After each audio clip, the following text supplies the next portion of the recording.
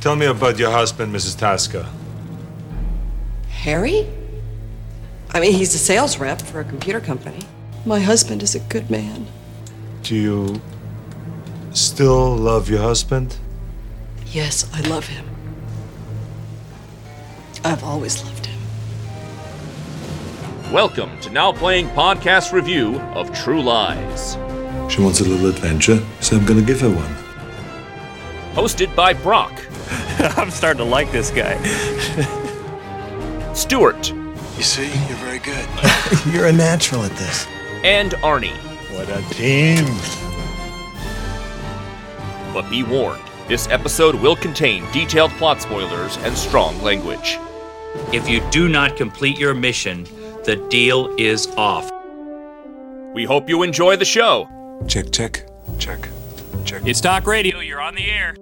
Today we're talking about True Lies, starring Arnold Schwarzenegger, Jamie Lee Curtis, Tom Arnold, Bill Paxton, Art Malik, Tia Carrera, directed by James Cameron. This is Brock, co-host of Now Playing. And Stuart. And this is the Now Playing co-host who's as clean as a preacher's sheets. And I'm not going to say how clean those are. Arnie.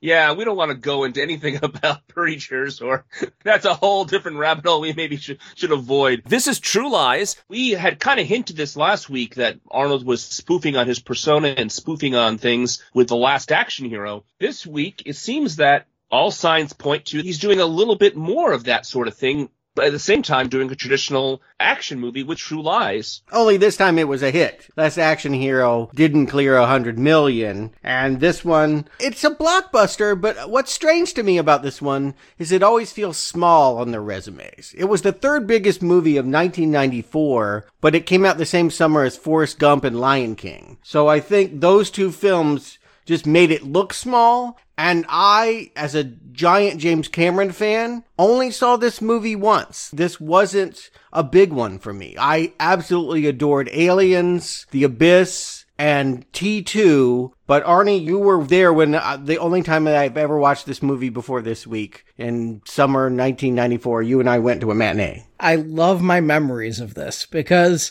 I wasn't anxious to see this movie, to be honest. I was going to see it because it was Arnold. I don't think I would have gone opening weekend, but Stuart was in town, and because of James Cameron, I know you were really hyped up, but I was really curious because this was, at the time, the most expensive movie of all time. It had cost more than Terminator and everything. And what I had a flashback to watching this movie is the number of times Stuart and I leaned over to each other during the movie and whispered, "Where'd the money go?" You know, you think of Terminator 2 was the most expensive film of all time, and you walked out of that movie going, "Wow, that T-1000, wow, all those effects." And Stuart and I were watching this movie like, who snorted the millions? And it gets even weirder when you realize that this is a remake of a French film. That this is actually, its origin is in something small and quaint and not a blockbuster. But yeah, they took a little film and turned it into our gargantuan thing. And I saw it in the theater in the summer of 94 with my mother. As we talked about on the James Bond series, James Bond movies were something my mother and I would go see. And since we were in the middle of the drought between Timothy Dalton and Pierce Brosnan, when we had heard this is kind of an homage to, or even a spoof of, James Bond movies, my mother suggested that we go see it. And my mother, seeing an Arnold Schwarzenegger movie, I'm like, yeah, I got to go to that. So we went. And we had a great time watching this movie. You can definitely see some James Bond influences here, but I have fond memories of the movie and really enjoying it for the most part. But yeah, this one is something that I haven't felt the need to go back to or return to. One or two times was enough. I never felt the need to go back to it. My wife, on the other hand, feels very strongly differently about that than I do. When she found out that we were reviewing it, I believe her direct quote was, "Oh, you're talking about the greatest action movie of the 1990s? And whenever this is on TV, all activity comes to a halt in our house." Now, it's hard to find on video. It's not out on Blu-ray. It's not out on streaming. So when it comes on primarily FX Network, when she's literally old school channel flipping, and this is on, she will watch this movie beginning to end. Now, I'm usually busy podcasting or doing something else, so I've seen the second half of this movie more times than I can count. I can't recall the last time I've seen it opening credits to closing credits, but it is on in our house a lot. And I have a little story connected to it that. Yes, another way that this movie feels small is, even though it was the third biggest movie of 1994, you can barely find it now. I bought I thought it was an English language Blu-ray, but it ended up being in Spanish. But because the movie was made in English, I could understand it, but maybe not the menu. It has since popped up on Hulu, just in case listeners are wondering. But by and large, this movie is really hard to find because James Cameron doesn't have time for it. I worked at Fox. I think I've talked about this before. My job was lowly. I was responsible for getting old movies cut down to syndicated form. And when they had powerful directors that had made the movies, they had to sign a clearance. They had to say, yep, you can show my movie in this fashion. And I spent 3 years calling James Cameron, begging him to please sign the paperwork to let us run True Lies. And every time I did, I would get a very disgruntled assistant who would be like, you know he's under the ocean, right? You know he's making Avatar 2, right? You know he has better things to do than mess around with this. Well, at that time, it was a 20-year-old movie. We'll get back to you. But they never did. And consequently, because James Cameron cares so much about the quality of things, he's not going to let an inferior version out there. He wants to get to this. I'm wondering, now that we finally have Avatar 2 coming out this Christmas, maybe, just maybe, he can find the 3 hours to look at the cut and say, all right, let my people see this film. But yeah, I'll agree with you.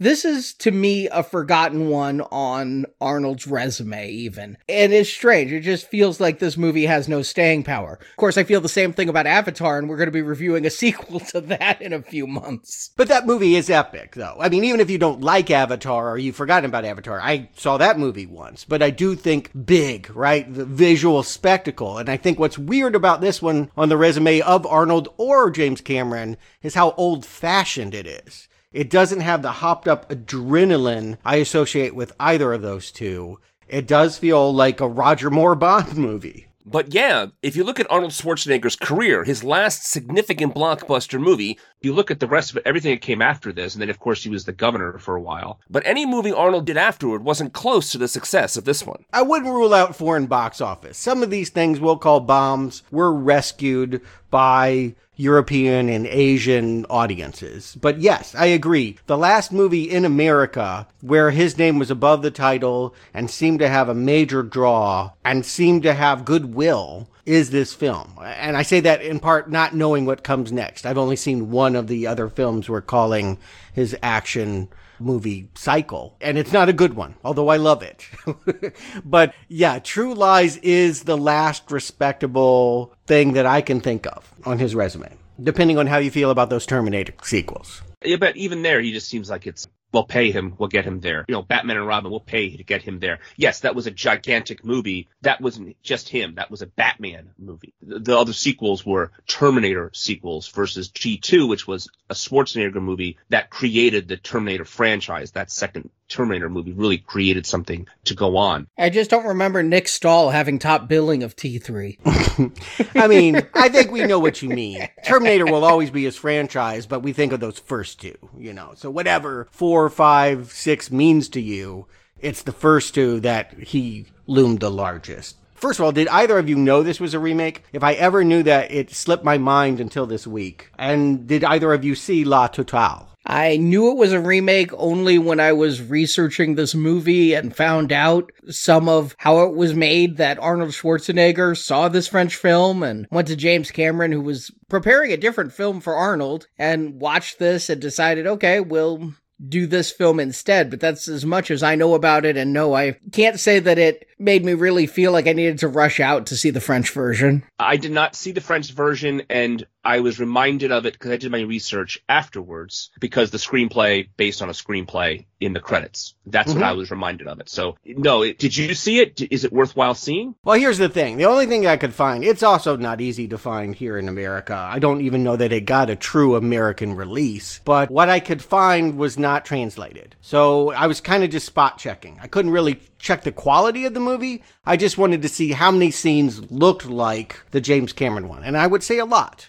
I would say that the original largely follows what the remake shows us, but without the bigness of either the comedy or the action. I mean, obviously, they don't have Harrier jets in the little French film, but even when the Jamie Lee Curtis character goes to do the seduction thing, the way that Jamie Lee Curtis is going to play that dance is not how, in fact, it ends up being kind of a rape scene that's uncomfortable, and if it was funny, it was only funny to the French. I think that you would be surprised at how muted that movie is. It might have played in France, but I don't think that it would have broad appeal. And you do wonder why Arnold would see Blockbuster in it. But I guess it does have some of the same qualities that Last Action Hero did, in the idea that it plays off his tough guy image and his family man image. It allows him to be both at a time where he really was trying to change his reputation into something that the Republican Party wasn't embarrassed with.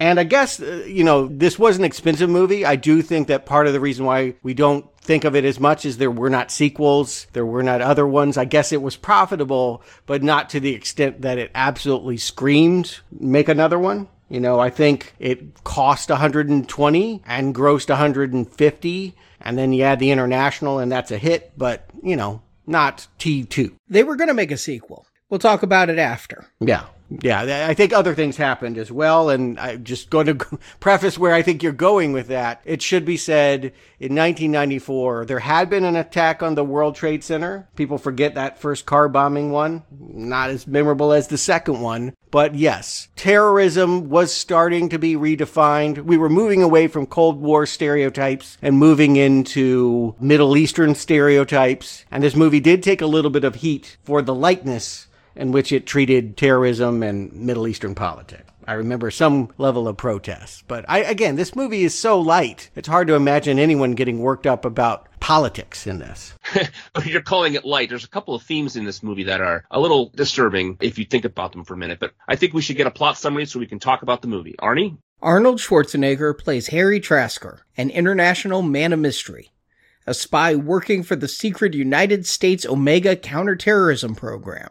Harry's secret identity is so deep that even his wife Helen, played by Jamie Lee Curtis, and daughter Dana, played by Eliza Dushku, don't know Harry's true profession. They believe this 6'2" muscle-bound man is a computer salesman who often has to take business trips. Harry's cover may be a little too good, as Helen, a paralegal, has become the stereotypical bored housewife. Ironically, she starts to get involved with a man the exact opposite of Harry, a used car salesman who lies to Helen and tells her he's a spy. The car salesman's name is Simon, played by Bill Paxton. Harry and his partner Gib, played by Tom Arnold, use the Omega resources to kidnap Helen and Simon. Harry and Gib hide their identities and pretend Simon is an international terrorist to put the fear of God in the two. Harry gets the idea to spice up his marriage out of this. Helen is given a mission in order to clear herself of these fake charges.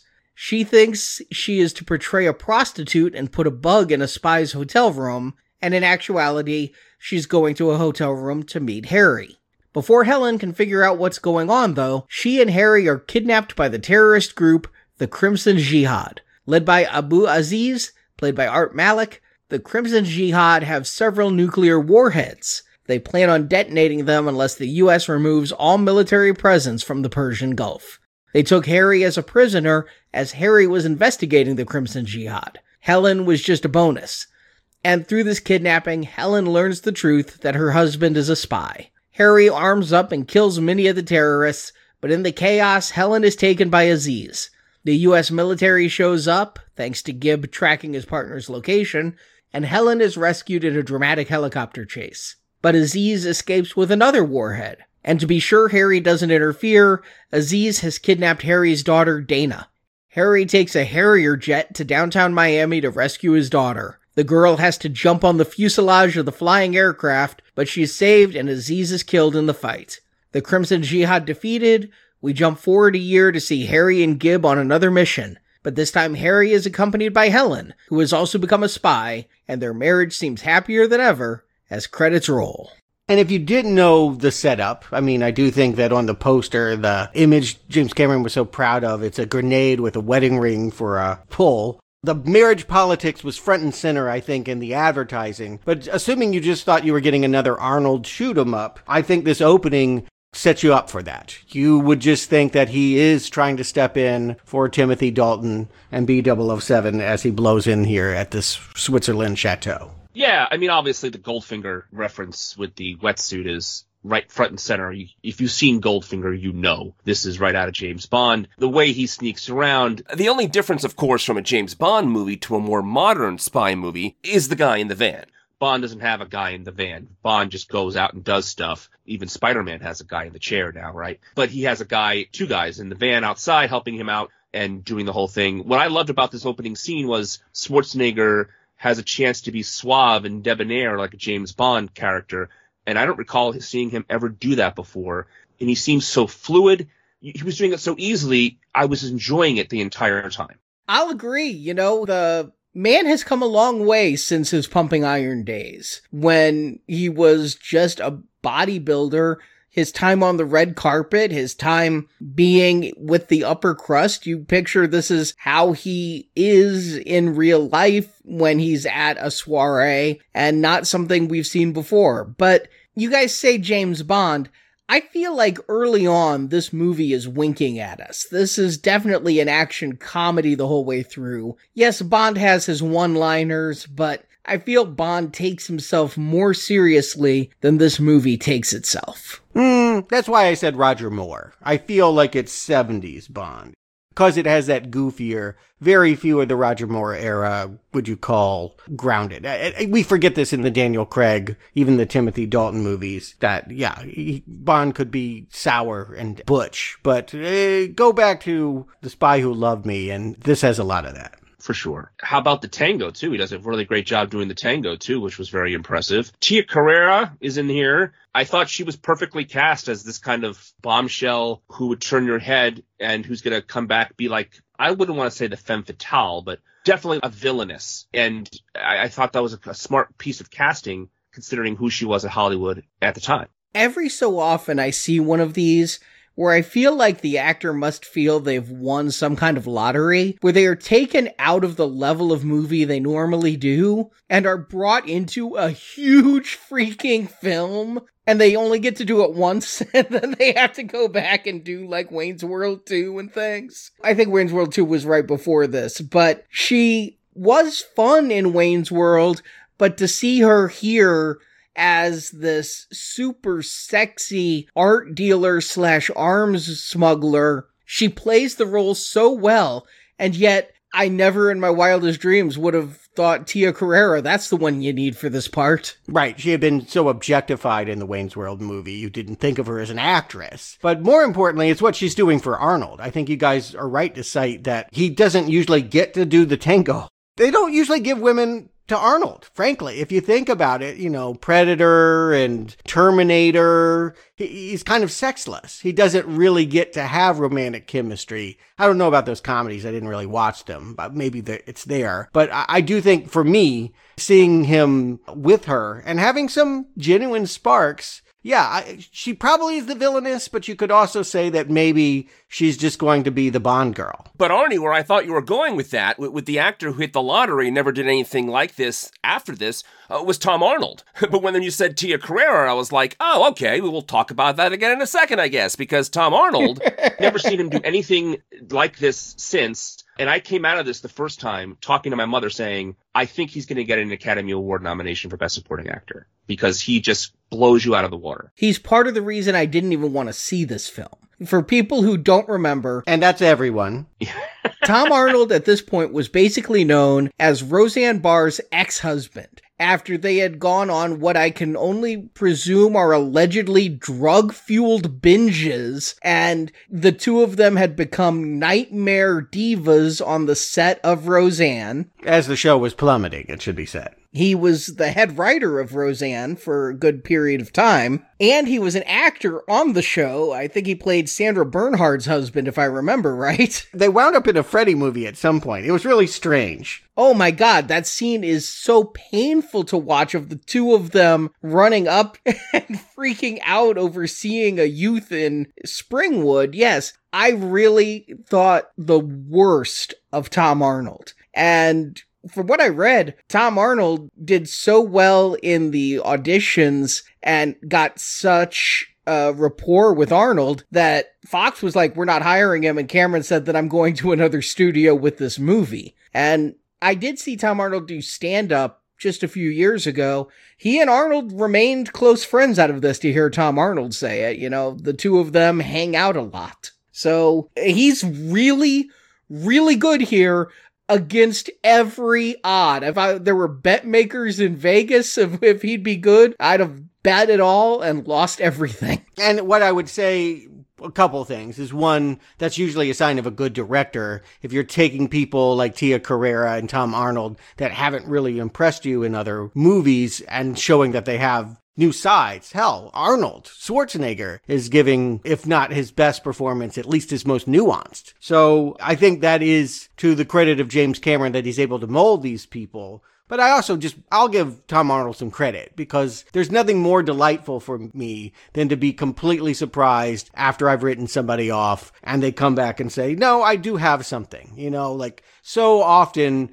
what, someone can become famous for is so limiting. I mean, Woody Harrelson, I didn't think he was a good actor just because he played such a doofus on Cheers. You can get typecast and you can get dismissed in this way. And yeah, watching this movie makes you realize if Tom Arnold had made other choices, namely not gotten involved with drugs in Roseanne Barr, he might have been one of our delightful comedic actors of the 90s. I don't know. I've seen McHale's Navy and The Stupids. I didn't mind McHale's Navy, but I had not seen The Stupids. But what's really good about his performance here, too, is he doesn't get annoying. This is a great role. Like, if you see someone like Awkwafina as a recent example, sometimes she plays a similar role, and she can get a little bit taxing after a while. Chris Tucker comes to mind as well.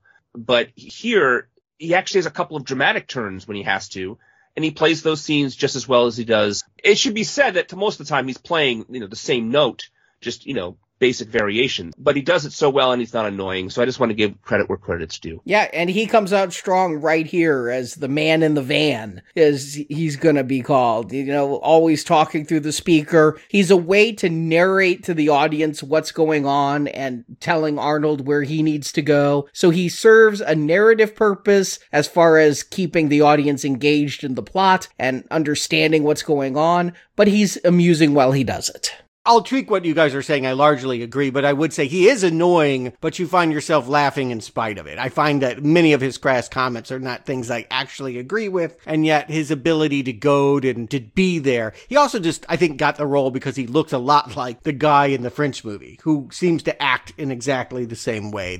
There was a similar character in La Totale that does most of what I can tell is the same service. He is the sideman that makes our hero better. And he, I think, in an interesting note, after we have all this spectacular action at the chateau, he's the one that reminds Arnold to put that ring back on. Arnold would have walked right back into his married, covered life and not had every accoutrement of his Harry Tasker identity, which is computer salesman, I think. Yeah, it is. And it made me think, I know they're going to talk about that Gibb, the Tom Arnold character, has several ex-wives himself, but it feels to me like this whole team is set up so Harry Tasker can keep undercover on missions and in real life. If it wasn't for Gibb, Harry would screw up and go home without the wedding ring. And it's like this whole team is just there so that Harry can help have a personal life too. And I'm like, well, that's not really fair if only 1 out of every 3 Omega agents gets to have a personal life and 2 are assigned to make sure that personal life works out. Here's one thing about this movie that I get, maybe I'll call it a flaw. I'll have to think about it as we talk about the movie. Here's one curiosity I haven't been able to identify. We will see very much that the family that Harry has created wants more for their lives, that Helen, his mousy wife, would love to have this spy life herself. Does he want the comforts of a wife and kid?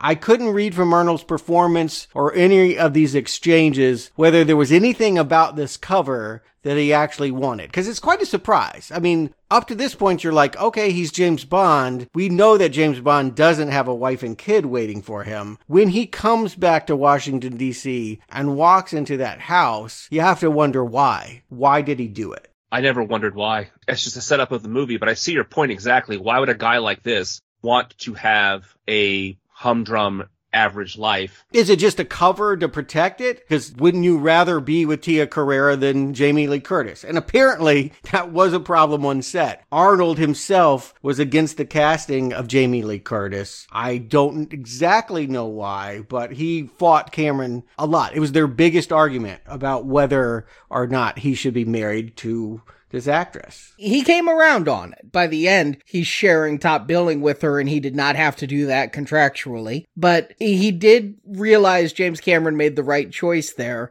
But as far as the character motivations go, I think he just enjoys being a family man. Does he like it? And he is in love. I mean, you see him kiss his daughter on the head and try to be a connecting father. I think this is what he wants because it's certainly not necessary. This is not cover for him. He'd be probably much better off undercover if he were a James Bond with no attachments. This is a liability, as this movie is going to point out. And maybe that's Arnold's performance. It should be said, I'm not going to ding Arnold. I'm thinking he's doing a pretty good job. But if you did cast this with somebody else, I do think that they would probably do more dramatic work. Even with the script as written, you could show more about how he feels about his married life. He comes home to it, and we definitely see the wife yearning to be heard, making passing comments about sleeping with the plumber to see if she can get a rise out of him. And he seems pretty checked out. If he didn't have high-tech gear in the living room, if Tom Arnold didn't come in and bring in the cigarette cam, he wouldn't even know that his daughter is stealing from him. And that never goes anywhere either, that the daughter is stealing. Actually, it does, and I thought it was pretty ham-fisted. She steals the terrorist's key off of the bomb later in the movie. And the reason they have her stealing in the beginning is to make that point later that she would do such a thing. So they are using this scene to set up later in the movie, and they're using this scene to, basically the Q scene, to set up the gadget. Yeah, but they'll never have to confront her.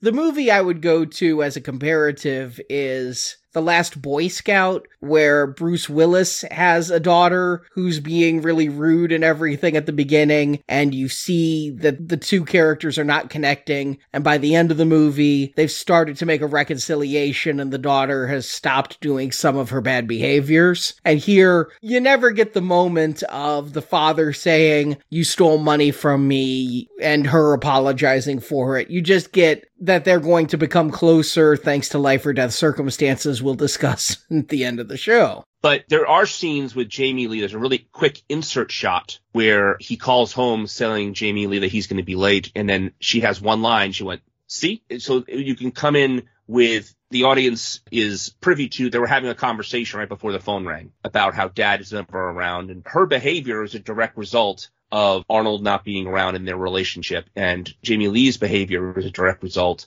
And Tom Arnold flat out calls it out later on in the movie that his behavior is causing all of these things to fall apart. And just not that it matters, she was stealing money from Tom Arnold's jacket, not Arnold's. No, for some reason, I care about that less. But anyway, I think all that I'm asking for is if they had been able to find one way at some point in the movie for Harry to talk about why he got married or to see why he comes home to this, it might just help me a little bit more and seeing this as an even power play and that he's missing out on something in the same way that his wife is missing out on something, and the fantasy is for both of them to come together. And that's going to take quite a long time. I mean, part of the problem I have with this movie's structure is Jamie Lee Curtis isn't really going to be a part of the movie for the first half hour, 45 minutes. We get introduced to her, we get introduced to her situation, but for about a third of this movie, nearly half, you've got what could be a straight up spy film. You've got a lot of research into this Crimson Jihad and a lot of the spy network, and Charlton Heston as the Omega Man, I'm taking it. That's a pun because they're the Omega organization and he's the man there. Were you guys distracted by his eyebrows? Because he has the eye patch on, and his eyebrows are like hanging over it like a windowsill. And I just like, wasn't there a wardrobe or makeup or hair to say, hey man, maybe you could trim that up for you a little bit, Jared Charlton? It makes him look more macho, right? Charlton Heston, I mean, he was associated with the NRA at this point. He is with the Republican Party in the same way that Arnold was identified with the Republican Party. So I don't know that it goes any deeper than that, but it feels like this is maybe the one guy that could be Arnold's boss. And he's displeased that what we saw in Switzerland to him is a failure. You guys didn't get enough. All that the man in the vans were able to identify is that money is being funneled to terrorists through the guy at the party, maybe through purchasing art with Tia Carrera, and she's the thing that they've got to investigate. Yeah, and the opening I went with as being a James Bond opening, right? Because we started on the mission and it ended, with snowmobiles and explosions and an escape like that. So that I went with. But when this continues and we're still looking into Crimson Jihad and tracing this down, I feel both that too much time is spent on the villains, and yet the villains are also very ill-defined and forgettable. What I feel is that it's not so important what the villains are doing. It's more interesting in that we first saw James Bond, then we found out James Bond was married,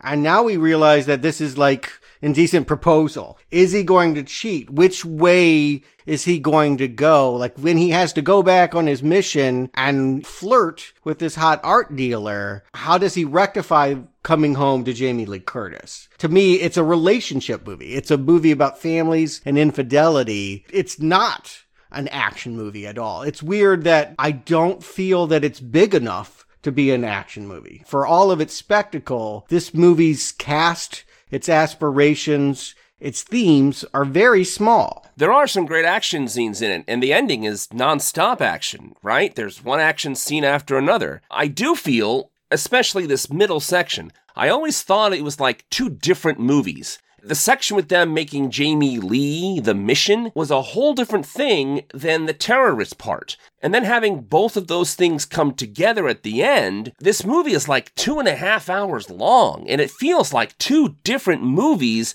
that they melded together. So they have to have the time to set up everything. But theoretically speaking, you could have cut out this next action scene that we're going to talk about and gone straight to Jamie Lee. And they did. If you watch the French film, that's exactly, there is no bathroom shenanigans. La Totale is only an hour 45 minutes. They added 40 minutes to make it True Lies. What you're talking about, Brock, is a great action scene. I think it's amazingly shot and inventive, and I did have to rewind because it does seem to come a little bit out of nowhere. We get a little bit more flirting between Harry and Juno, the Tia Carrera character, and then Harry is being followed, he goes to a urinal, and we get a great bathroom fight with the water tanks everywhere and things. Sorry, bad boys, but the better bathroom fight is right here in True Lies. I think it's a great action scene.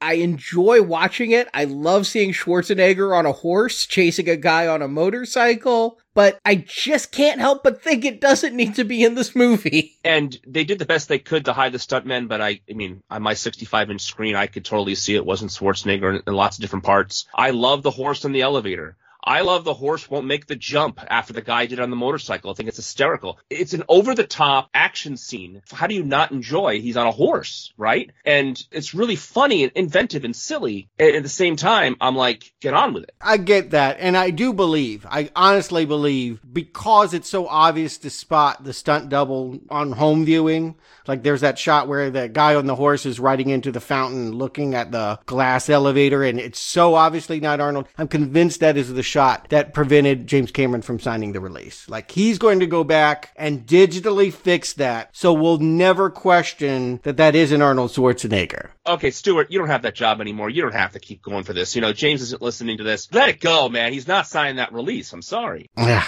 well, that's the shot. I feel like, for the most part, all the stunt work in this, all the bigness of it is really fun to watch and largely feels photorealistic. Like, I don't feel like they faked a whole lot. But yeah, that guy on the horse was a stuntman, clearly. I mean, like, earlier in the movie, we didn't mention that he, like, puts the two dogs together and bonks on the head.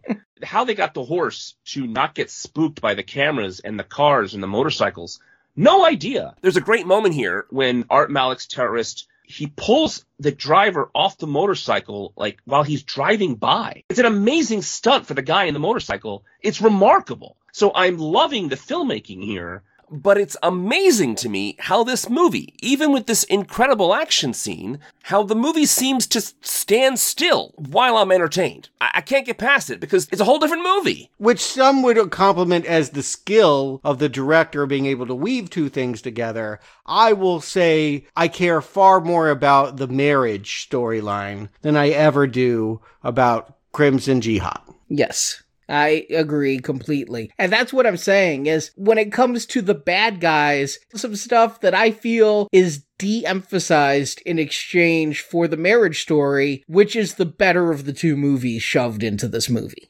I didn't see this movie with my mom, but when I rewatched it this week, I mentioned, like, hey, do you want to watch it? I'm going to put it on. And she goes, oh, is that the one where Jamie Lee Curtis is dancing on the bed? Like, the thing that you remember. Maybe, we've talked a lot about these supporting characters. We've always talking a lot about Arnold in the series, but I do feel like when they finally get to her, this is Jamie Lee Curtis's movie. I completely agree with you. She is the one that has the character arc. She has the hardest role in this movie. She has to play Dowdy, then she has to play Spy at the end, and she has to play that entire arc. She does the dancing. She does the thing with Bill Paxton in the trailer. All of these scenes, she has to play differently, whereas Arnold and Tom Arnold and the villains could play the same basic 3 or 4 notes. Jamie Lee Curtis is remarkably great in this movie, and I think her performance here is underappreciated. To Mrs. Curtis, I want to give an apology. Her entire career, I have counted her out. When this movie came out, I'm like, she's done. She's over with. The last thing I even heard about from her was A Fish Called Wanda. She was on TV. I think she had a sitcom. Anything But Love, and she did Blue Steel. Well, that was a bomb. Well, yes, I know she did Blue Steel. Like I said, the only thing of note. Yeah, she worked. She was the mother in My Girl 1 and 2. Like, that's a downward trajectory. Yeah, when you're playing the mother character, I thought she was miscast here. I thought she was past her prime. I failed to realize this is only, 11 years, 12 years after Trading Places, and she was so freaking hot in Trading Places. And she's still got all the goods here. She is perfectly cast. She is amazing in this. I counted her out again when we were coming back to Halloween. I just constantly count out Jamie Lee, and I shouldn't do that because she has proven time and again that she can always stage a comeback even after doing incredibly bad movies. Yeah, and again, this is another credit to James Cameron because he fought for this one hard. Arnold, again, was like, this is not who I want to work with. This is not right. Why do you think it's Jamie Lee? I have to believe, Arnie, that you're right. Part of what his nervousness had to be the fact that she was in no way a box office draw in 1994. But James Cameron wasn't obviously casting on who are the biggest stars. He saw qualities in all these actors and says, I know how to use them. And if there's one thing I've noticed consistently about James Cameron movies is that he loves to see women seize the reins and become the big star in front of you. Think about the way that Ripley becomes Supermom in Aliens, the transformation of Linda Hamilton from mousy waitress to, She-Hulk in that second one. Mary Elizabeth Mastrantonio comes back from the dead in The Abyss. He always champions women. If you notice, Lightstorm is his company. The icon that begins this movie after the Fox drum roll is Diana the Huntress. You know, he finds always great parts for women. This one's a little bit contentious because I think it starts out looking like she's a manipulated housewife. But I do believe ultimately both the character and Jamie Lee Curtis triumph in this story. I think Jamie Lee Curtis still calls this her favorite role and her favorite film. Even more than Wanda. Interesting. That's great to hear. Yeah, and Halloween. So at this point in the movie, Harry, Arnold Schwarzenegger's character, overhears his wife because he goes to smooth things over and goes to her work and overhears that she's going to meet a guy named Simon for lunch. And he follows her. And Simon is a used car salesman who's pretending to be a spy. This movie's secret weapon, Bill Paxton. Well, he's James Cameron's guy, like every movie that James Cameron does. Bill Paxton's in there somewhere. And they have this really fun scene of in the car and having Bill Paxton just chew up the screen for 5 minutes, nonstop talking. That was just a blast to see this guy just go on and on and on and on and on. And how Jamie Lee Curtis' character did not figure out this guy is full of shit blows my mind. Because he's so obviously, to me, full of shit. Or have a second date with him. I mean, you guys are saying you love Bill Paxton here. He's almost too scummy, right? Like, he's so gross that I'm glad when he's not on the screen. You do judge this woman for believing his lies. And again, we'll understand her eventually when she has her mirror scene. But yes, when I see Simon, I don't get the attraction. Well, I believe it's the repercussion of Harry not being home enough. Clearly, this woman needs attention because she's buying into this horse shit and this asshole. Yeah, you know the moment you see him that he is full of shit. And the test drive that you talk about, Brock, was, again, you know, so much of acting is reacting. And I love Bill Paxton's speech, but I have to love it because of how Arnold is actually reacting to all this bullshit that Simon is spewing. The moment I'll never forget, I was sitting in the theater and my jaw dropped, is the moment where Arnold punches him in the face and kills him with that punch to the nose that sends the cartilage to the brain and he's dead. I'm just like, holy shit, you just killed the car salesman. And it's a little bit of a cheat that turns out to be just Arnold's fantasy. Here's one thing I totally forgot. This movie is R-rated. Like, because of its lightness, because of the things that I recall when I think about this movie, assumed it must have been PG-13. But it is actually, when you sit and watch this movie, it is hard R in some cases. That guy getting riddled with bullets in the bathroom is just one example of, like, yeah, I guess every time I think that this is a family film, there's a moment there like that would make you go, well, maybe I'll cover their eyes. The Jamie Lee dancing scene is not a family film at all. That's a pretty chaste scene. I never think of this as a family movie, ever. It's about a family. You might have a different reaction because you have children than I do. I would let children watch this movie easily, but save one or two images. I would say I would let my teenagers watch this movie, but I wouldn't let my children watch this movie. It's a big difference.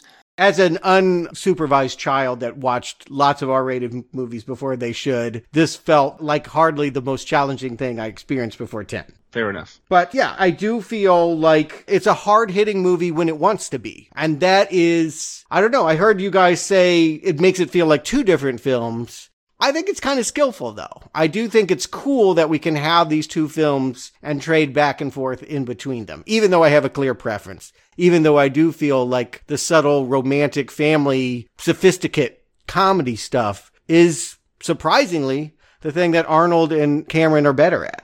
Yes, agreed. Not only that, I think 3 minutes before that, a really important turn is the one that it'd be hard to come back from if she had made a different choice, is that Helen has been coaxed to come to my safe house. She still believes she's going on a spy mission. When Bill Paxton starts telling her we need to sleep together so that, they'll believe us when we get to Paris, she says no. It would be a different thing if she were actually into having an affair, but she makes the distinction clear. I'm here for the adventure. I'm not here for the sex. So the kidnapping scene is a whole lot of fun, and it's the moment you start realizing Helen is more than just a housewife. When they're taking Helen out of Simon's trailer and she knees Tom Arnold in the balls and then bites Arnold Schwarzenegger's arm.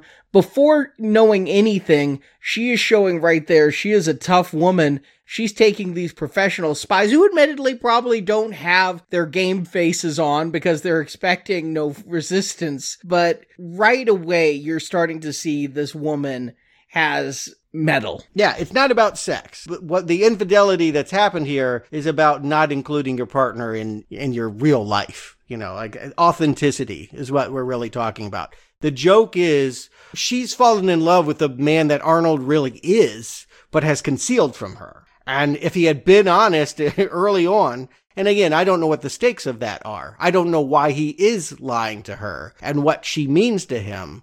But if he had just said, hey, you've married a spy, she would have stood by him. Hell, she would have been into it. She wouldn't have had to go to greasy car salesman.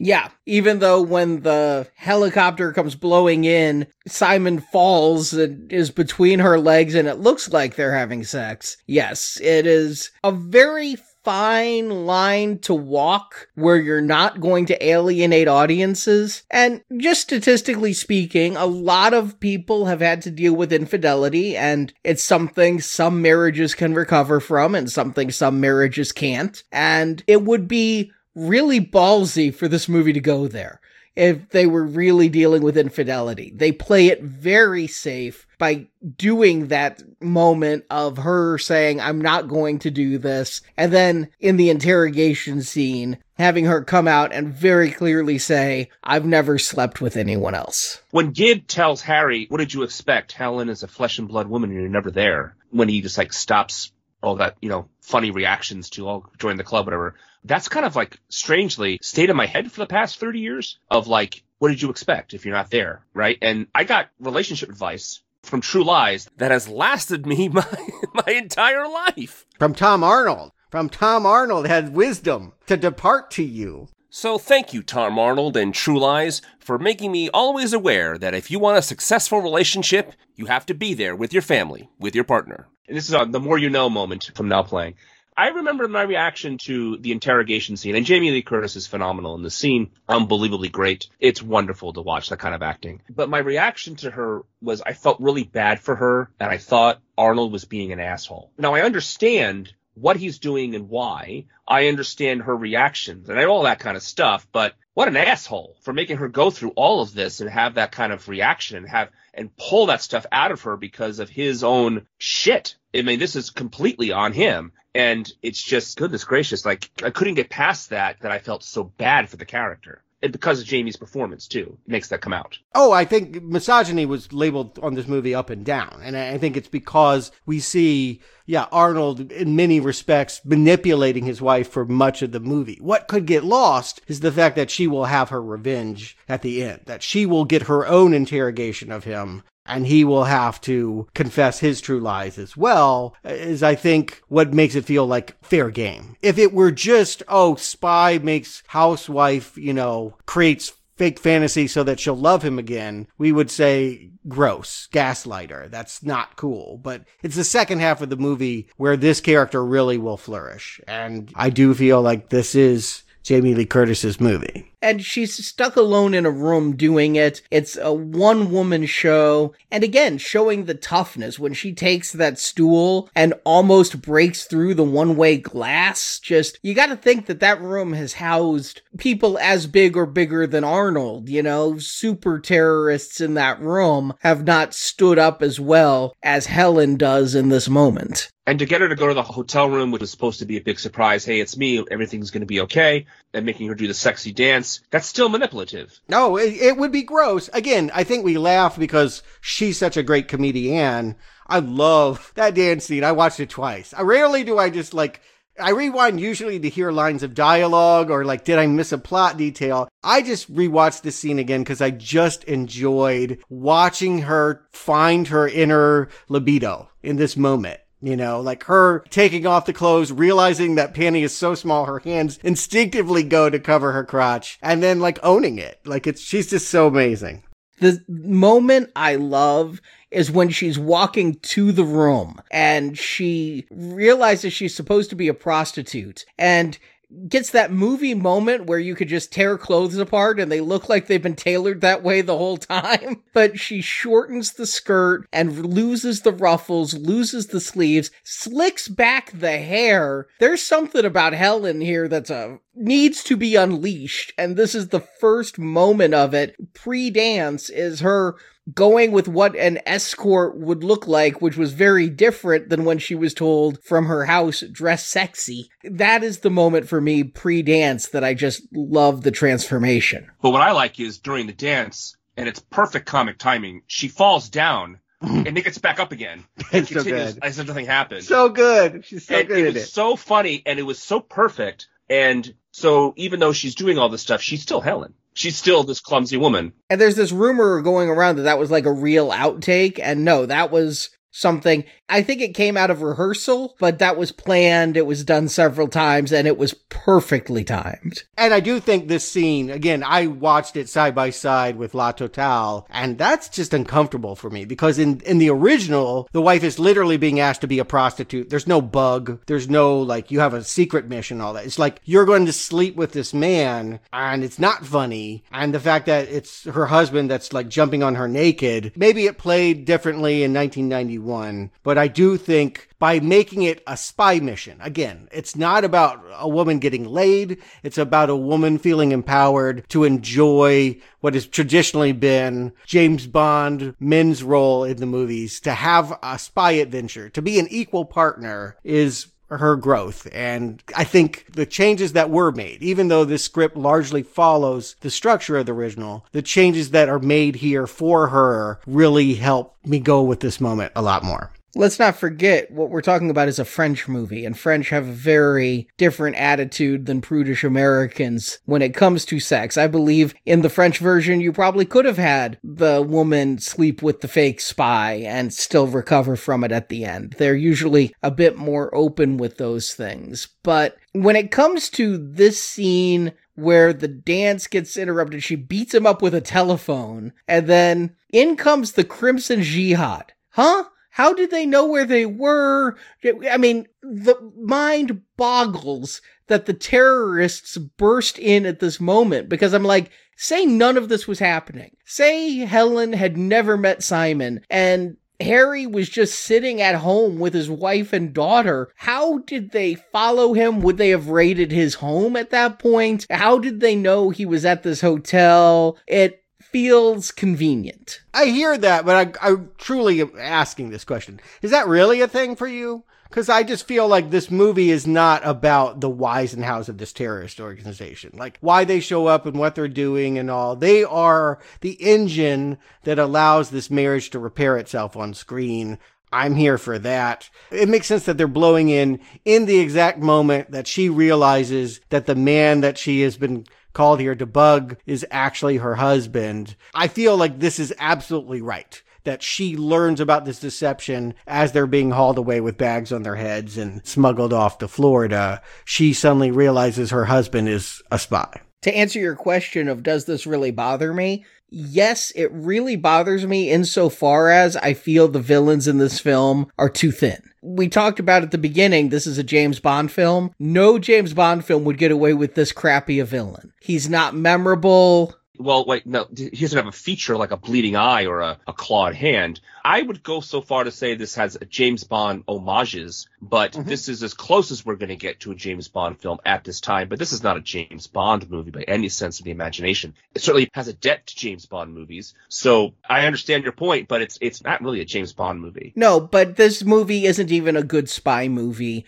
because the villain isn't a good villain. I don't need it. What I hear you saying it has absence of, all movies have to make selective choices about what they're going to promote or not. I don't need this movie to have that. It has enough of the trappings for me to understand the world that they're in, but that its concerns are much more domestic. I just would have preferred if the domestic caused him to screw up because he's doing bad things. We got Tom Arnold calling him out. You're using all of these spy resources for personal gain. Mm-hmm. Yes. Felonies. If that act had somehow alerted Crimson Jihad to where they were or something, I think it would play stronger. because there would be a consequence to his action and it would tie better into the villain instead of having the villain just come in. Instead, what we get is a good comedy. I love the scenes of Helen going, Harry, I'm sorry, this is my whole thing. Don't take him. This is me, because she thinks she's the spy in this situation. Yes. I'm the one they want.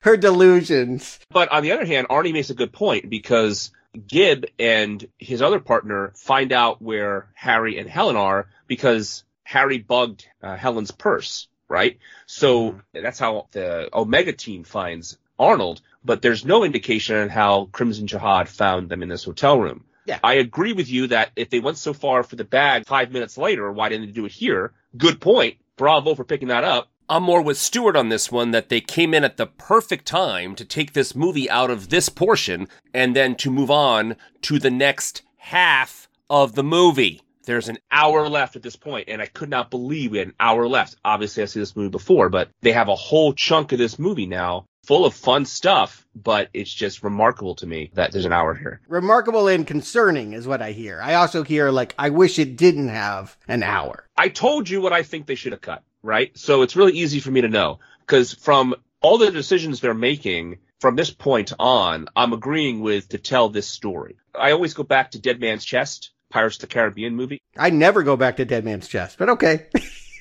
As an example of, it's very apparent that 20 minutes on that cannibal island, if they cut that out, I know. Dear God. that movie would be a clean, crisp 2 hours and a lot of fun from start to finish. If they just cut out that fun, terrific action scene, and that cannibal island scene's full of lots of fun stuff. But if you cut out this horse chase, then the movie doesn't seem like it's too long and doesn't feel like it's almost exhausting with what we're going to see the next hour of one thing after another after another. James Cameron does not know how to cut. I guess it comes down to taste. I agree with you, Brock. I don't need the extravagance. It was what James Cameron brought to this. It's the reason why this movie is so expensive, is he did not believe that American audiences would just want a marriage story. It has to have the spectacle in order to be an Arnold movie. And the fact that it's doing both. But you have plenty of spectacle in this last half of the movie. There's plenty of it when they have the torture scene and how Arnold gets out of that. That's not really spectacle, though. Again, all those moments feel like three people in a room. Spectacle is, a horse jumping off the Marriott. But you have the scene when he's with the explosion above him under the water, the sequence at the end with the fighter jet, the bridge chase. There is plenty of big action scenes to come in this movie. So you're not saying cut all of them? No, what I'm saying is cut that middle one, even though I enjoy the hell out of it, and I think it's a really fun scene. If you cut that little section, this movie plays beautifully and does everything it needs to do. Cut it out or cut it down? Cut it out. Like I said earlier on this podcast, if you cut that entire scene out, the movie might lose too much momentum if it doesn't have an action scene at that moment. I do think you need to pair the idea that every time he's trying to get home, the international stuff is pulling him back in. I understand your point. I just feel that if this movie were shorter, it'd be easier to swallow. I'm not disagreeing with that. I would have preferred 2 hours. Well, here's what I would fear. If you were to hand this to editors, that what they would be likely to trim is not the action stuff, but like that great interrogation scene. Like they're like, oh, she's talking into a mirror for too long. We need less of that. This sequence of her doing the seduction badly, it's funny, but we need less of that. That's what I fear would happen. I think while this movie is overblown, what impresses me is that it's overblown with the domestic stuff. That I would expect all of the big action. I wouldn't expect all the intimate interaction between husband and wife. Let me come down the middle and say it could have been a lot shorter than it was. It could have been just the bathroom stuff. It could have been just half the horse stuff. It really is a long sequence. And yeah, this whole Helen finds out Harry's a spy deal comes around the 90-minute mark. It needs to come in at the 1 hour mark. All of this that we're talking about, basically the bloat, I just associate with this director. James Cameron bloats his movies to the point that it takes away from the enjoyability across the board. It gets worse later in his career. You think Titanic should have been 90 minutes? I think Titanic could have definitely lost a half an hour. and I like Titanic better than I like this. So I just think that he is the Stephen King of filmmaking. He doesn't know how to keep it short. He doesn't want to keep it short. He wants everything to be Gone with the Wind length epics, and that's fine. That's his style. I don't jive to it, and that's why I'm cool on James Cameron as a director. You're cool on James Cameron? You don't love his movies? Yeah. No, I don't think I love one of his movies. You don't love The Terminator? The first one is better than the second one. I loved the second one when I was in high school. You don't love Aliens? No, I'm cool on it. Wow. Like daggers. I just rewatched Titanic, and I'm really glad it was 3 hours. I recently rewatched The Terminator, and that movie is an hour and 47 minutes. And I couldn't believe it was only an hour and 47 minutes. And that movie just moves and moves and moves. Probably my favorite Cameron film, and probably his shortest. Right, and it builds and builds and builds. Other than Piranha 2. I have not seen Piranha 2. Yeah, I as a James Cameron fan, I've actually kept it out of my life. Right. So anyway, the point I'm trying to make is I do agree that in Titanic's case, though, I think it was fine. I feel like you're bringing a lot of baggage of you really didn't like Avatar, and I get that. No, I'm serious, though. I feel this way about Terminator 2. Whenever I sit down to watch Terminator 2, I have to do this big,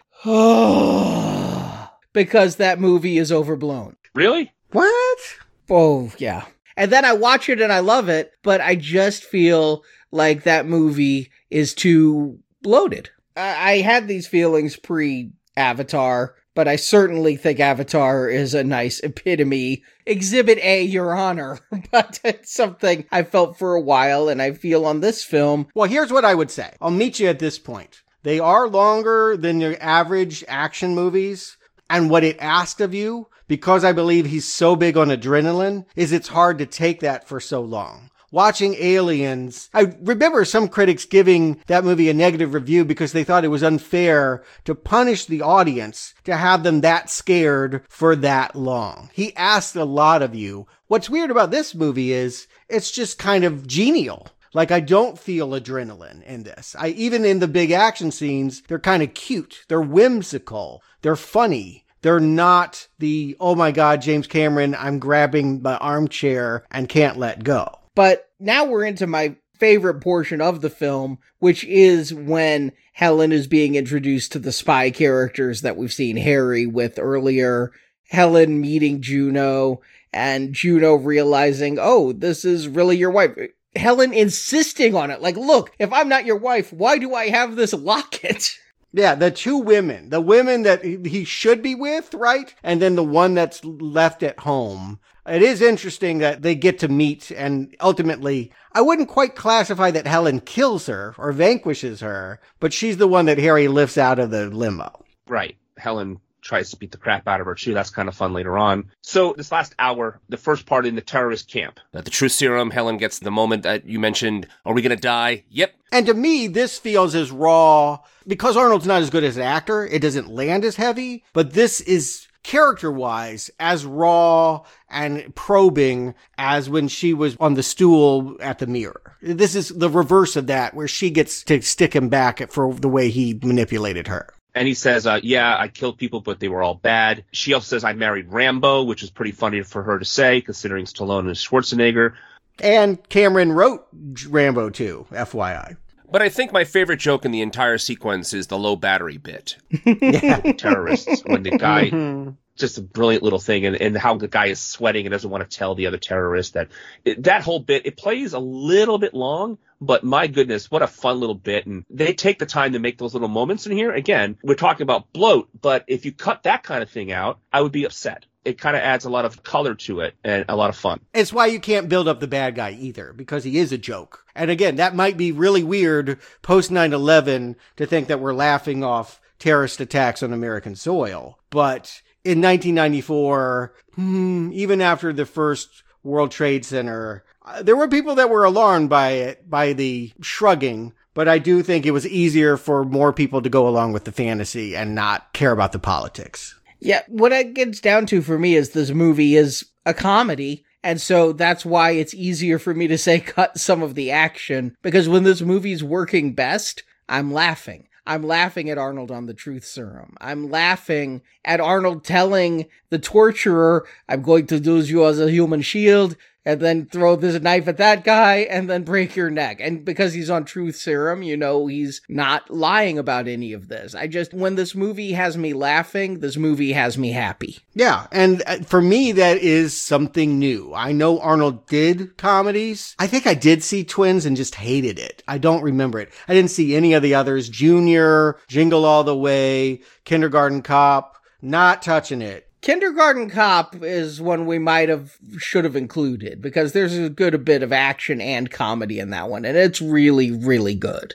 It's really, really good? That's my memory. Really, really good. Batman and Robin tells me I don't want to see Arnold be funny, and this movie tells me I do. But Kindergarten Cop would be something you would think, oh, my family can go see that. And we talked earlier how you guys thought this was a family movie. There are definitely scenes in Kindergarten Cop and they pushed all the funny antics with the kids in the commercials, but the action scenes in that are kind of brutal for little kids to see. To be determined. I know there's a sequel with Dolph, and I love covering Dolph, so maybe one day we'll work it in. It ain't in this retrospective. We're looking at the purely action Arnold, and this one, again, it's showing me Arnold has range. I don't say that ever, but this movie shows me he could be funny and he can be tough. Yeah, you gotta credit the director quite a bit, because they do a Last Action Hero gag here that we'll just say Last Action Hero didn't work for people, this movie did. But when you see Jamie Lee Curtis picking up the Uzi and she drops it down a flight of stairs during this escape, and it keeps firing, and each stair, and the bullets just happen to magically hit all the terrorists. That's the exact same gag as when Arnold electrocuted the corpse in Last Action Hero, and that corpse started randomly shooting all over the place and killing the terrorists. But it works better here. And you say Last Action Hero, I say Jar Jar Binks. I did not enjoy the Uzi. That joke has been used too many times for me to enjoy it anymore. Oh yeah, Jar Jar did do it too. Oh yeah, it's Jar Jar's entire end of the movie, right? I mean, give me a break. It's the killing people by mistake. It's just Jar Jar all the way, and I don't like that kind of gag. But I do like that she couldn't shoot the gun, that she wasn't expecting the power of the weapon. She never fired a weapon like that before. That's realistic in this kind of movie. It's kind of a nice little bit of realism in an over-the-top kind of movie. Yeah, and it was the climax of the French film. That's pretty much where the French film ends, with the wife dropping the gun to the husband and it killing all the people he needed to kill before it reached him. And that was pretty much it. We're done. It's like a football stadium that's going to be blown up, and they're done. And there was no daughter. There was no nukes. There was nothing to go beyond it. You know, they jumped immediately to the fact that they would go on to a new mission together. That was keeping it concise. Here, we do have a whole lot more. An incredible 7 Mile Bridge fight sequence. I don't think you should cut this. I think Cameron's instinct to make this big is right. No one's saying you should cut this. I haven't said one time cut anything from this second half of the movie. What I'm talking about was cutting earlier in the movie, because they do mention, you know, as much as we can't even abide the thought of John McClane flying a fighter jet in a Die Hard movie, we completely go with Harry Trasker knowing how to fly a fighter jet in this movie, because they go out of their way to prove that, oh, you haven't flown one of these in 10 years. They put plenty of things in there to make it realistic enough that he knows how to fly that kind of amazing plane. Okay, let me again split the difference here. I love this bridge chase. That's a huge bridge coming from the Florida Keys. It's just gorgeously shot. I can never say that about Cameron's work. I mean, Cameron makes gorgeous looking films, and the cinematographer he's got here is shooting this well. It's exciting, shooting out the bridge, the limo on autopilot. And it's giving Helen something to do as Helen and Juno are fighting in the limo. Helen is an active participant, but yet it's also Helen has to literally take that leap to be saved by her husband. She has to leap out of a moving car to be grabbed and saved. It's an amazing scene. It's a perfect climax of this film, but stop there. I do not need climax 2 with Arnold in the jet. Yeah, saving the daughter does feel like an unnecessary extension, because the daughter wasn't really playing into the dynamics that much. I love the fighter jet scene. I love the gags in it. I like the special effects in it. I agree with you. It's not necessary. It already had a climax. I also love the stunt of the man pulling the woman out of the car. As far as I can tell, it's a real stunt, and that's remarkable. From a transfer from a car to a helicopter is amazing. Some of that's Jamie Lee. I mean, when she's dangling there, that's some Tom Cruise shit, you know?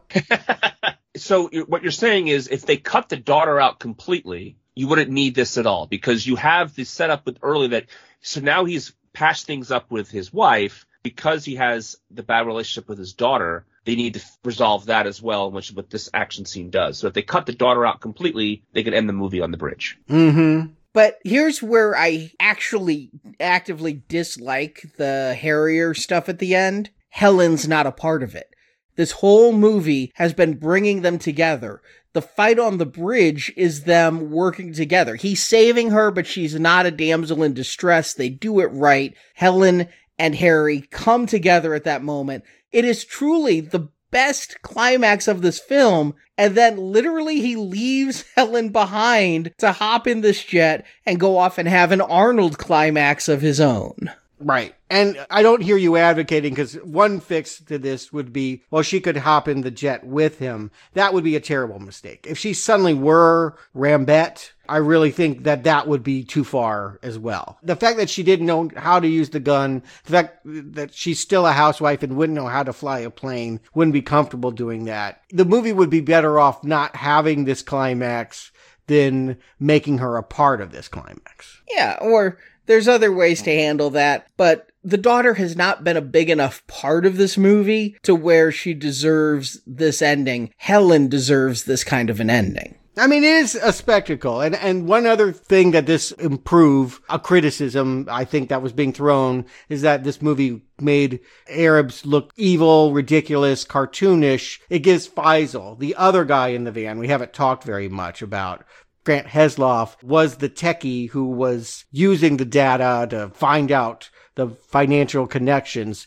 He's the guy that goes in pretending to be part of a TV crew that sort of helps out here when the daughter winds up dangling from a crane. It should be said, Grant Heslov, of course, Oscar-winning Grant Heslov. He is George Clooney's business partner. Mm-hmm. Writer, yep. Yeah, has gone on to, I would say, bigger things for himself in this movie. Right, yes, more behind the scenes than on screen for him, and bravo to him. But yes, I agree with you both. If they stopped the movie with the scene on the bridge and then end the movie with the button scene, it would have been fun. But I do really enjoy this Harrier jet scene. I really do like the way he kills a terrorist at the end through the building with the missile, and his backpack is stuck there. There's ways you could have done it. If the climax wasn't taking place so far away from the bridge, you know, I could have seen Helen in the I need to help my daughter phase, whereas Arnold's in the I need to fight off the terrorists phase. There's a way you could have done that, but it's still an elongation when we have reached our emotional peak of this film and Cameron is still deciding to spend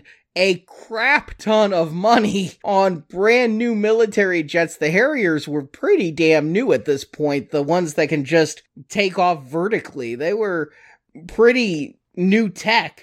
And yet, here it is in a James Cameron film shooting up downtown Miami.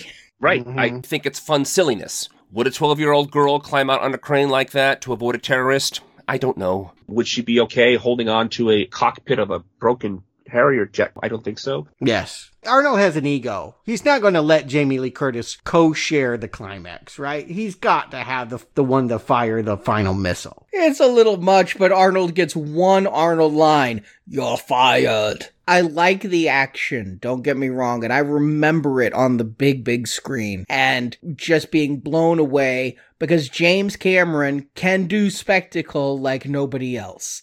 He can do these action scenes and make them look completely real, even though there's miniature work and there's CGI and there's every trick in the book going together. He makes it look amazing. Arnold behind the plane is badass, so if you just want badassery, you're getting it. And he hasn't had a one-liner this movie. I didn't even realize it till he said you're fired, but he had not gone into that area of Arnoldness. This is his moment. I think a lot of audiences, this could be their favorite part of it. But when the part I've enjoyed of the movie most, and let it be stated, I've enjoyed it a lot, is the marriage stuff. This just feels like an extra climax unnecessary.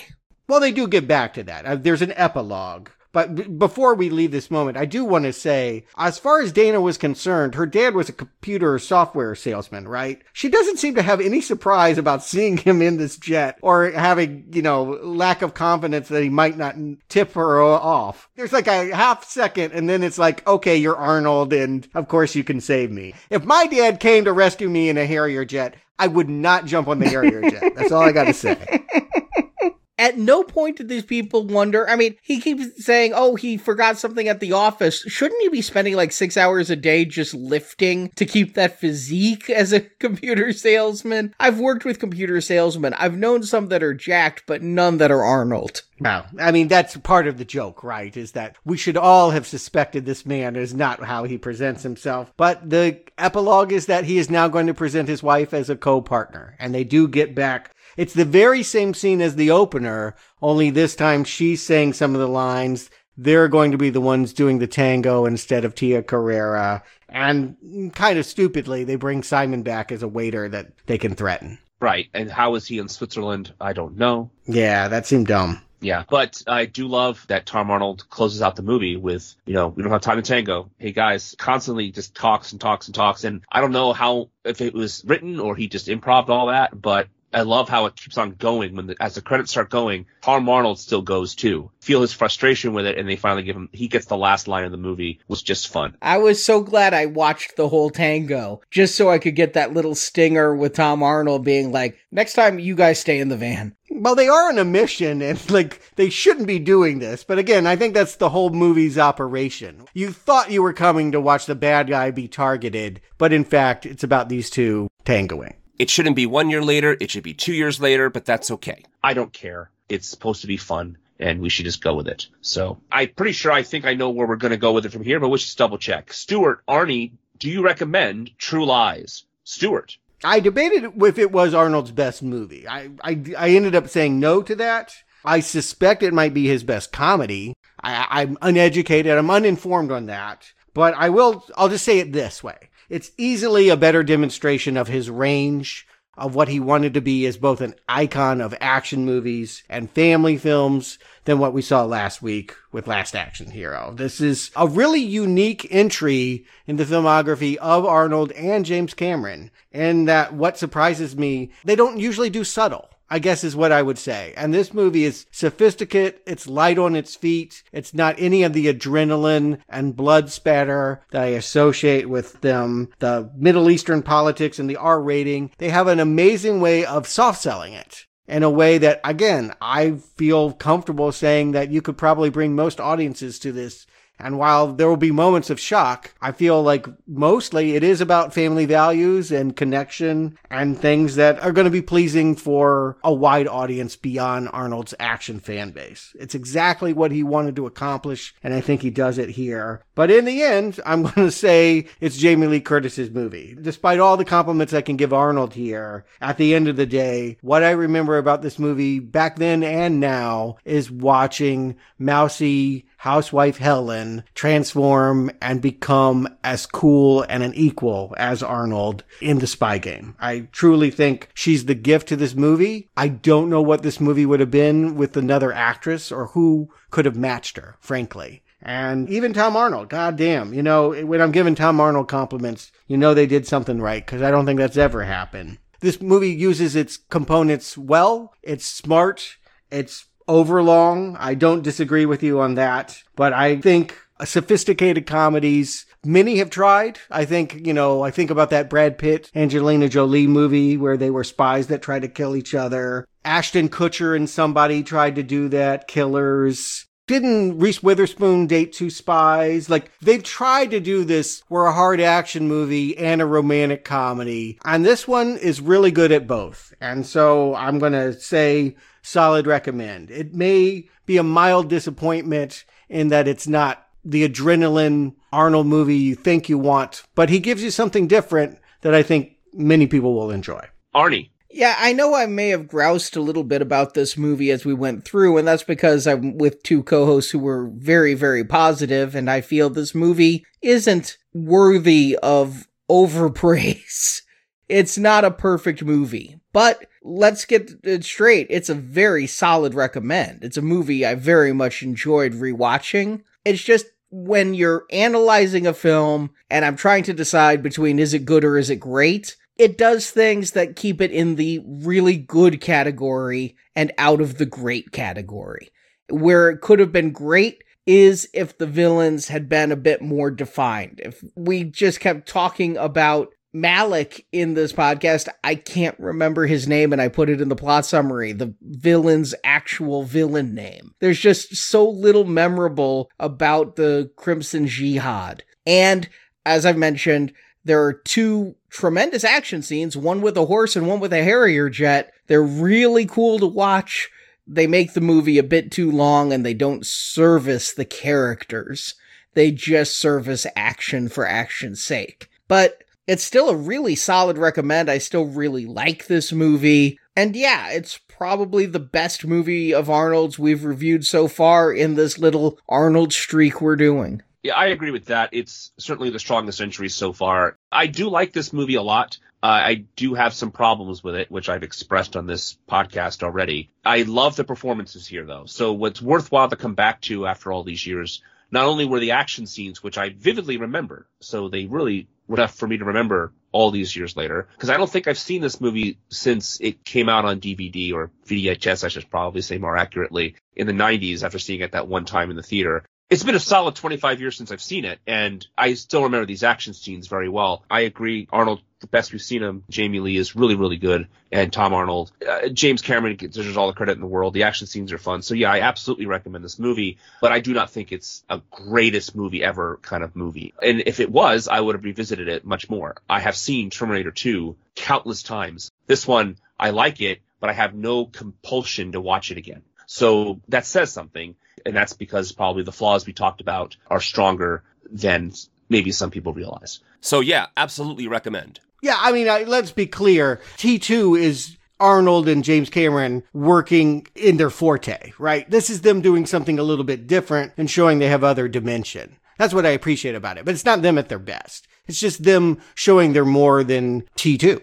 I mean, both of them usually get associated with science fiction. I think that's why this one feels weird, is like normally Cameron is like the sci-fi guy, but this and Titanic are the diversions from that. Well, again, as I teased earlier, they were going to come back to this. There was a script, there was a plan, and in the early 2000s, after Titanic was done, Titanic took James Cameron quite a while to film and be done with, and after that, Cameron turned his sights on returning to True Lies, and then Stuart, as you alluded to, 9/11 made it where, in James Cameron's words, terrorism just isn't funny anymore. And so they just kind of gave up on this, and now I imagine that ship has sailed as Arnold is well past his prime. I also heard when I was at Fox, they were considering TV series. And my guess is Cameron just wouldn't let them do that. But you could imagine how you could fashion some kind of,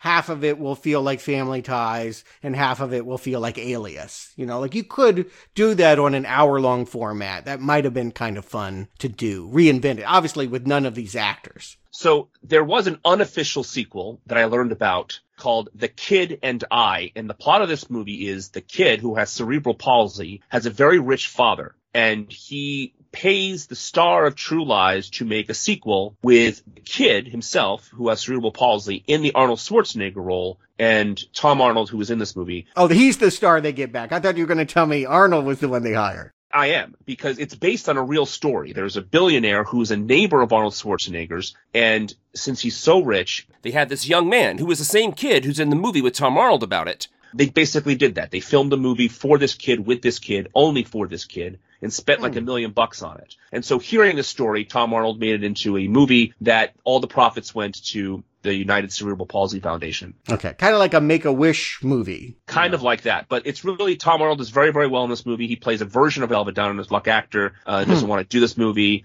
He's planning suicide. He's basically playing himself, but with a different name. And Linda Hamilton is in it. Henry Winkler is in it. Joe Mantegna plays the billionaire. And the kid, his name is, I think, Eric Gores, who has cerebral palsy, is in this movie, and at the very, very end of the movie, as a character redemption for this character Tom Arnold is playing, Jamie Lee Curtis and Arnold Schwarzenegger show up. At this point, Arnold Schwarzenegger is the governor, and they don't use their names, and it kind of implies that maybe he's hallucinating that they're there. But he comes to peace with he's no longer a big shot, and Jamie and Arnold are, they make a joke about, are you going to say I'll be back? I'm not going to say that. It's really, they're basically playing themselves, but it's really kind of nice to see them there and helping their friend Tom Arnold out for a quick moment based on the history of this thing. So it's called The Kid and I, and True Lies is hard to find. To find a copy of The Kid and I was so difficult, so hard, but luckily I found it. I'm not advising you all watch it. It's really not necessary. It's a little schmaltzy at times, but it's an unofficial sequel to True Lies.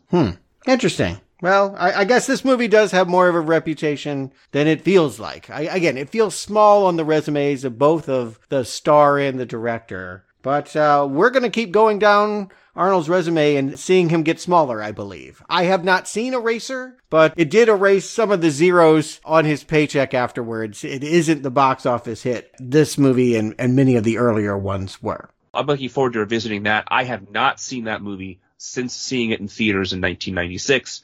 So I do remember Vanessa Williams was the lead actress in that. So if Arnold thought Jamie Lee Curtis was not the right person for this movie, how did that go down? I'm looking forward to doing some research on that and how he came to Vanessa Williams being the lead in his movie with him. So we'll find out when we review Eraser in our next podcast. And in the meantime, one last note, there's still a couple days left to get in on our contest where you can win a signed copy of Now Playing's first book, Underrated Movies We Recommend, 125 movie reviews of movies that either didn't get the love they deserved, didn't get the audience they deserved. We finally have the book out in print, shipping out, and thanks to listener Kyle Smith, we have an autographed copy to give away. These autographed copies are limited to just those who pre-ordered and kickstarted, so you're not going to find any more signed by all four of us, but here's a chance to get one. If you haven't gotten the book and just would like to read the book, you can order that at nowplayingpodcast.com/book. But if you want to try to win this autographed copy, sign up for our In Focus newsletter to get the instructions on how to do that, and join our Facebook group. And the more of those actions you do, the more entries you have to win, and the contest ends this Friday, so good luck. And we have a second giveaway going on. While the one for the book is coming to a close, we have one where you can win a copy of the new Fletch film, Jon Hamm in Confess Fletch. Thanks to our friends at Paramount, we have 5 digital codes for that movie that we're going to be giving away. And I'll reveal as we announce this contest, we will be doing a Fletch retrospective series starting in just a few weeks. Got to get through the Arnold stuff first, but we're going to be reviewing both Chevy Chase films. And then, it took a few decades, but Fletch is back with this Jon Hamm film. And if you want to win one of the digital codes to this new comedy, head to our Facebook page, facebook.com/nowplayingpodcast, and our pinned post is going to be the entry information to the contest. You can also get this information from our Now Playing In Focus newsletter that you can sign up to at nowplayingpodcast.com, or our Facebook group or Twitter feed. We're going to be announcing the winners of this giveaway on September 26th. Great. And if you like underrated movies, maybe this Friday we're covering one. It's an underseen film by Johnny Depp and Roman Polanski, made right at the turn of the millennium. It's kind of like a horror movie to get us in the mood for Halloween. It's kind of a comedy too, but we can talk about that this Friday, The Ninth Gate. That is available for monthly patrons of $10 or more. And speaking of our patron program, I do want to give a shout out to some of our most dedicated supporters. We've got Chris Roberts, Ol Horvey, Chris Harris, Gerard Lavelle, Jeremy Conrad, Rob Carter, Timothy Graham, Simon Brennan. Thank you so much, guys. Okay, don't forget now about Alejandro Avila, Tom Ward, Sean Burgess, J. Klein 88, Scott. Is that just Scott? Just Scott. Just Scott. These are, on Podbean. It's Scott. We know Scott. I think we all know Scott. Come on, Scotty. Scotty. May not be the patron we are championing. But anyway, Scott, Matty B, toward 1971. T. Durden, 182, which is obviously a reference to Fight Club, right? Pete, there's a Pete and Scott must hang out. Pete, Seamus Finlay's son, Human Error, and J Music 418. Thank you all so much for being patrons of Now Playing. You can sign up on our Patreon or at nowplayingpatron.com. I have not seen that one yet, and I'm looking forward to watching that and listening to you guys talk about it on the show. That's this Friday, and next Tuesday with Eraser, we'll be back.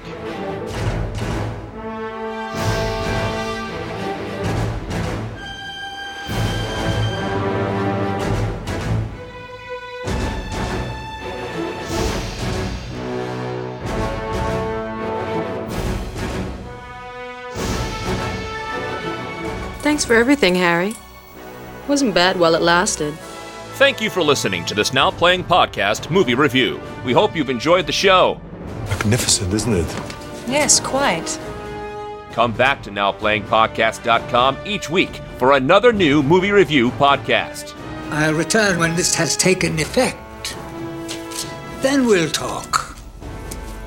I'm looking forward to it. Want more reviews like this one? In the archives section of NowPlayingPodcast.com, you'll find more than 1,000 in-depth movie reviews from our panel of hosts, including The Fast and the Furious, Mission Impossible, Star Trek, Terminator, Predator, and many more at NowPlayingPodcast.com. Let's face it, Harry. The vet gets him wet. Support from listeners like you keeps Now Playing Podcast on the air. You can donate directly at NowPlayingPodcast.com. If not for me, do it for your country.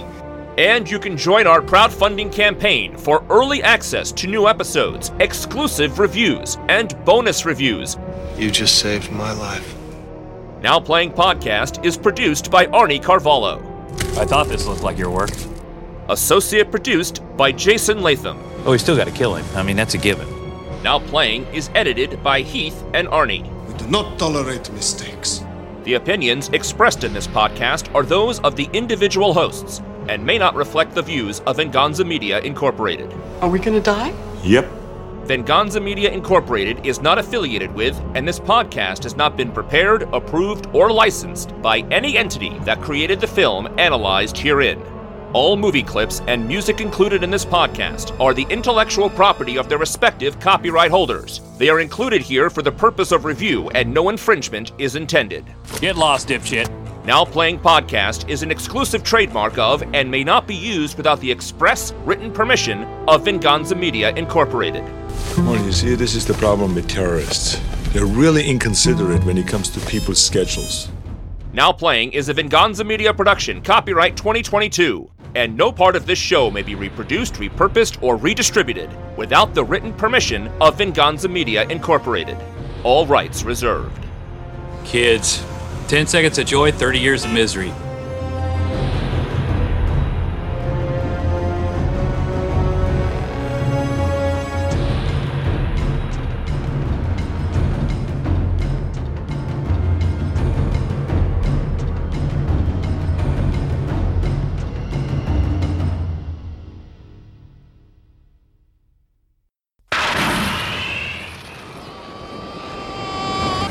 So thank you, Tom Arnold and True Lies, for making me always aware that if you want a successful relationship, you have to be there with your family, with your partner. All right, guys, I gotta go now. I've been recording a little too much.